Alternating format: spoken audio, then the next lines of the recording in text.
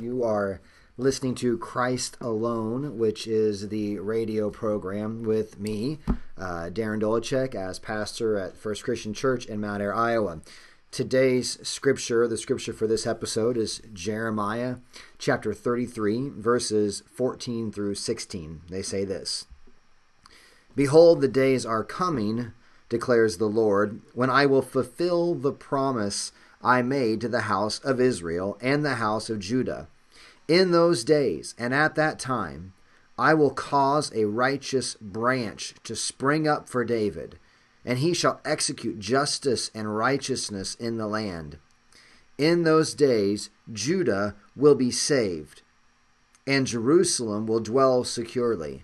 And this is the name by which it will be called: the Lord is our righteousness." My friends, the grass withers, the flower fades, and the word of our God stands forever.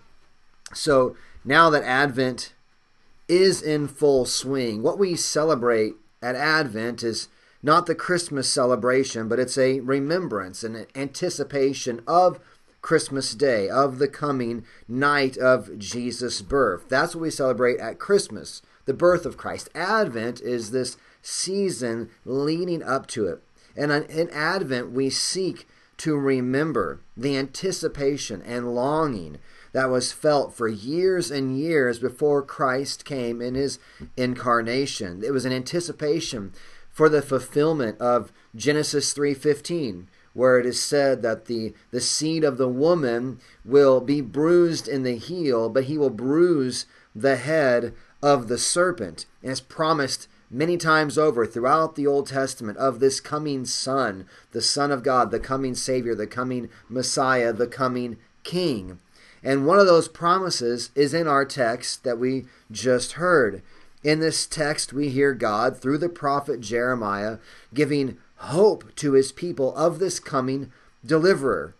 God promises that the day will come when he will raise up a branch. And you can see, if you look at the text, it's a capitalized branch. It's a personal pronoun there, a personal noun, this branch that he's going to raise up, meaning a descendant is from the branch. He's going to raise up this descendant of King David, and he's going to bring justice to God's suffering people. And the refrain that they're going to sing in that day is, "The Lord is our righteousness."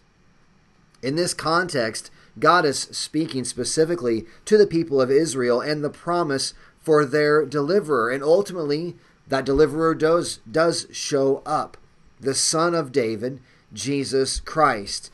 And when he shows up, we find him to be a different kind of king and a different kind of deliverer than was first thought.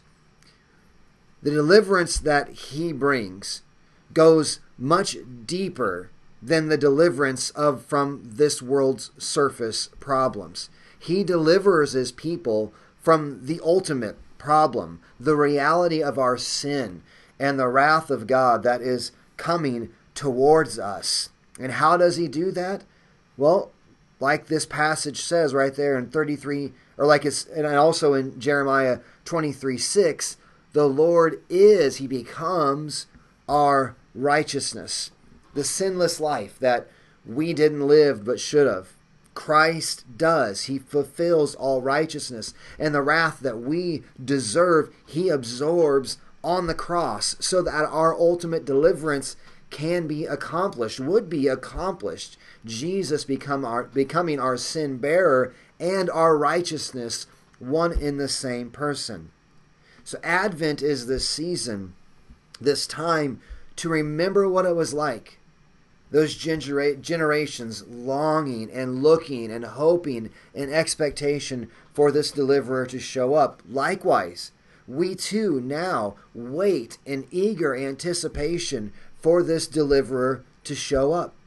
The decisive victory has been won, and one day, at the last day, at Christ's second coming, our deliverer will show up and he will complete our deliverance.